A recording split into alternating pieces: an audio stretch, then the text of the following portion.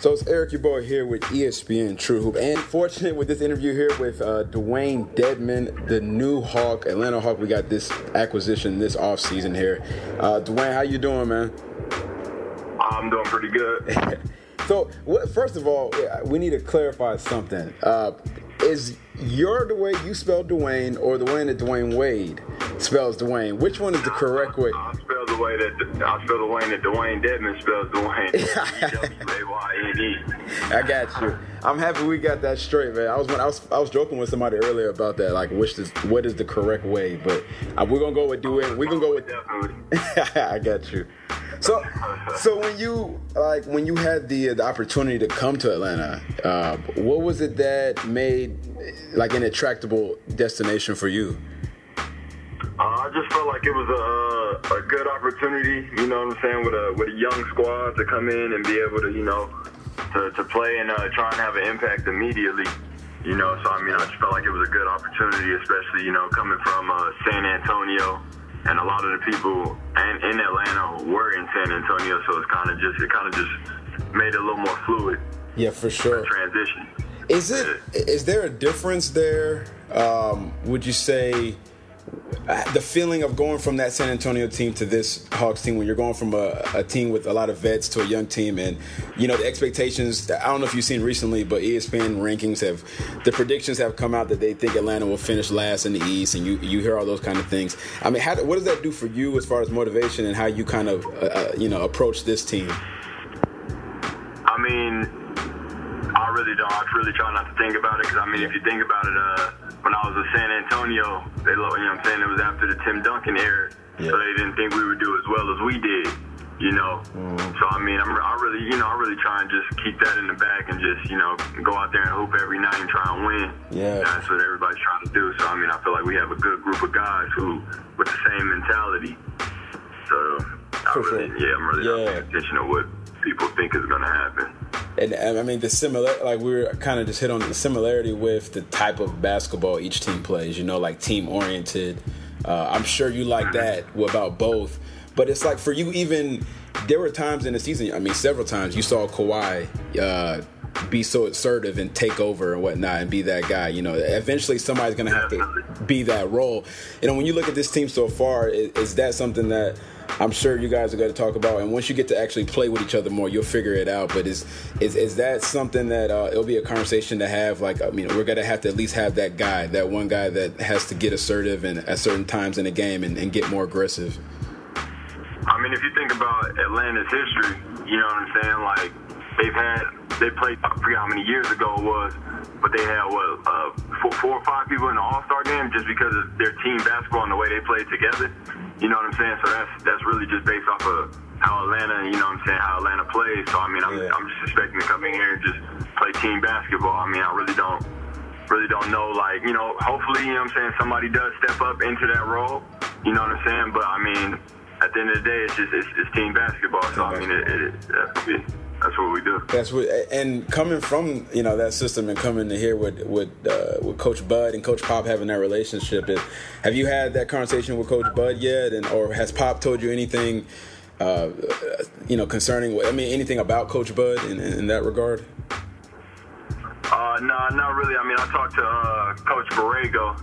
Saying he's still in San Antonio, so that's my guy. So we talk a lot. He's giving me a little background on Coach Bud, and I talked to him personally. So he seems like a pretty cool dude, pretty cool coach. So how was it? It had to be interesting. How was it playing for Pop though? Like, how you hear all the stories about it, but just to actually be for a full season and have that kind of that mentorship and guidance under your belt. What did he do for your career?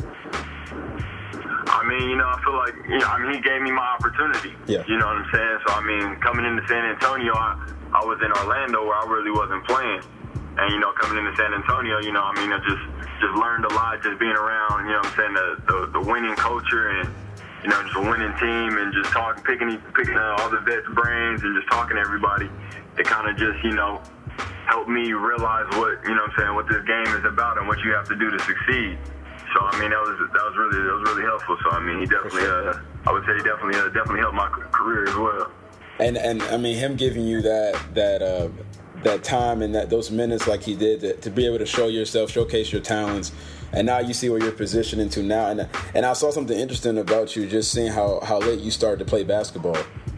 Was this, man, did you ever envision this happening right now at this point in your career to be moving in the direction you're doing, you're going right now? It's pretty much it's an increase. You're taking that stride, step by step, it looks like, towards the right direction. Did you ever see this happening? To be completely honest with you, God, I didn't if you think about it, 5 years ago, you know what I'm saying, I was in college, and 3 years before that, I wasn't playing basketball.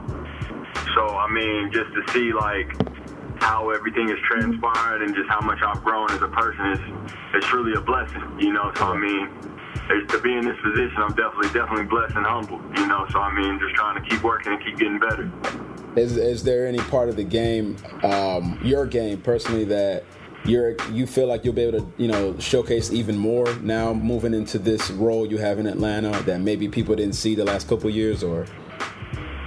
I was in Atlanta this week, and we've just been I've been talking to the coaches and trying to figure out what what they want me to come in and do, and it's really more just kind of how Atlanta plays is the big kind of facilitates a lot, starts DHOs with the guard screen and roll, short roll type action, find the shooters, you know what I'm saying? So I feel like that's definitely the next step, you know what I'm saying, that I need to be taking.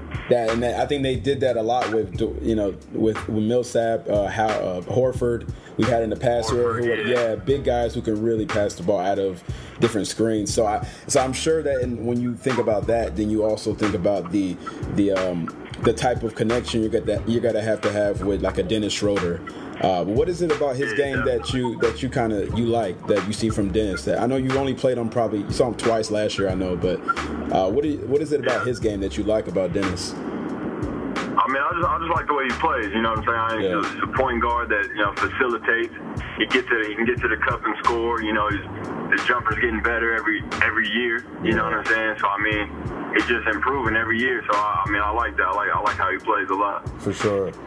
Would you consider this season coming up for him like a big year for him as far as being that fifth year, having this being such a young team, and him being one of the only guys on the team who's had such a deep playoff experience? Did you think this is a big season for him to just kind of showcase and take that next step?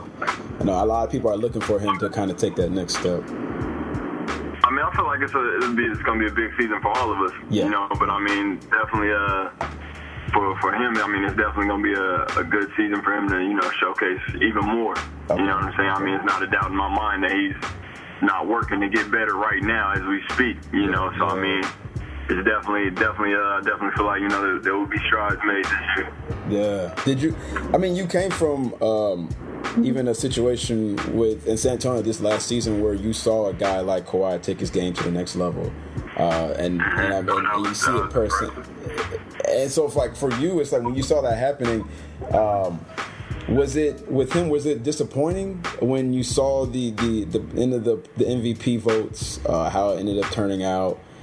Did you feel like that maybe what Kawhi did was kind of underappreciated?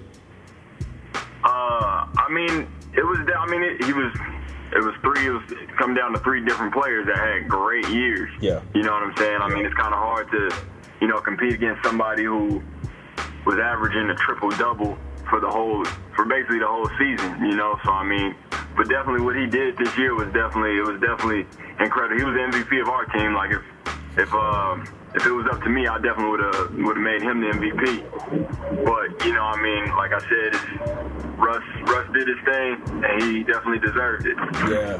But Kawhi definitely showed and proved why he was the MVP of San Antonio last year.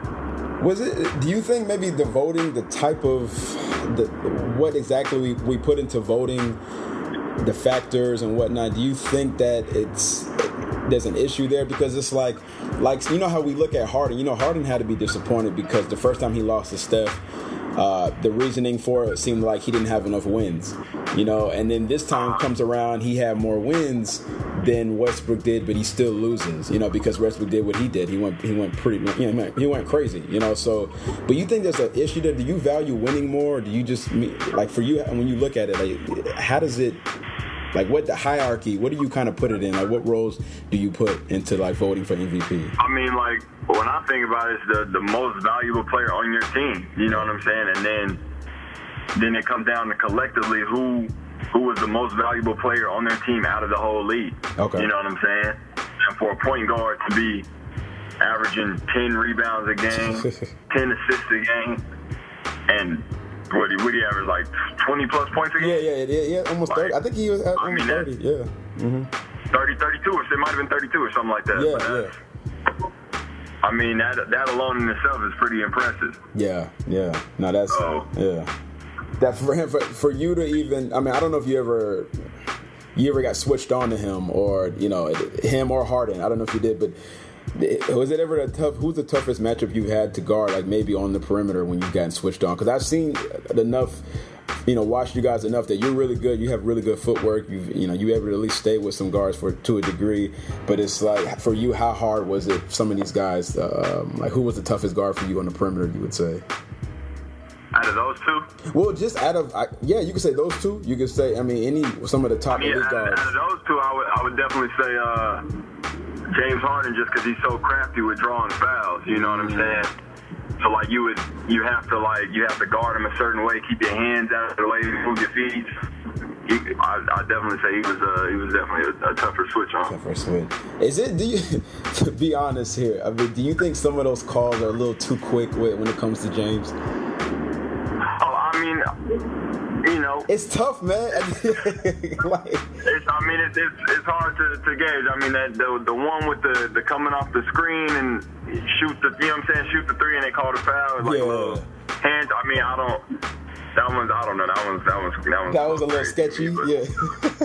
Like, for me, the ones that seems like you big guys have a hard time with is when he's coming off the screen, he's driving into you, and he puts his arms underneath your arms. You know that trick he does? He cuffs your arm, and then, but I mean, technically that's a foul. It's a foul. Oh, wow. It's tough, but I mean, he's mastered the craft, so you really can't knock him for that. You can't. Nah, I definitely. Yeah, he's found out a way to get the call, so that's crazy. Are you for the LA guys, for the Cali guys and whatnot? How tired are you guys as far as hoopers? Like, and for you, like, who do you rank as some of the best guys to come out of Cali? The best to come out of Cali? Yeah. As in, like, in the league right now? In the league, well, yeah, let's say in the league right now. I mean, if we're talking about in the league right now, my vote definitely has to go to Paul George. We from the same area. Gotcha. So, I mean, he made it out, and he's doing incredible things with his career. So, I definitely have to give it to PG. Oh, wow, PG, okay. And I remember I forgot who I was speaking with, and they've talked about, obviously, PG, Russ. And then they start bringing up the OGs, and everybody there has, like, the highest respect for, like, Baron Davis. And they brought up somebody like an OG, and they said, y'all look to Baron Davis. I mean, James is from Cali too, right? James, and you got James, yeah, of course, James. But they brought up, they started going. If you think about it, we have a nice, we got a nice little roster out of Cali. Can't really complain. We got Russ, James, PG, like, it's so y'all think y'all got better than the East Coast? Y'all think y'all versus East Coast, y'all got it on lock? It's your West versus. Oh yeah, come on now, bro. I'm always ride with the West, bro. That's.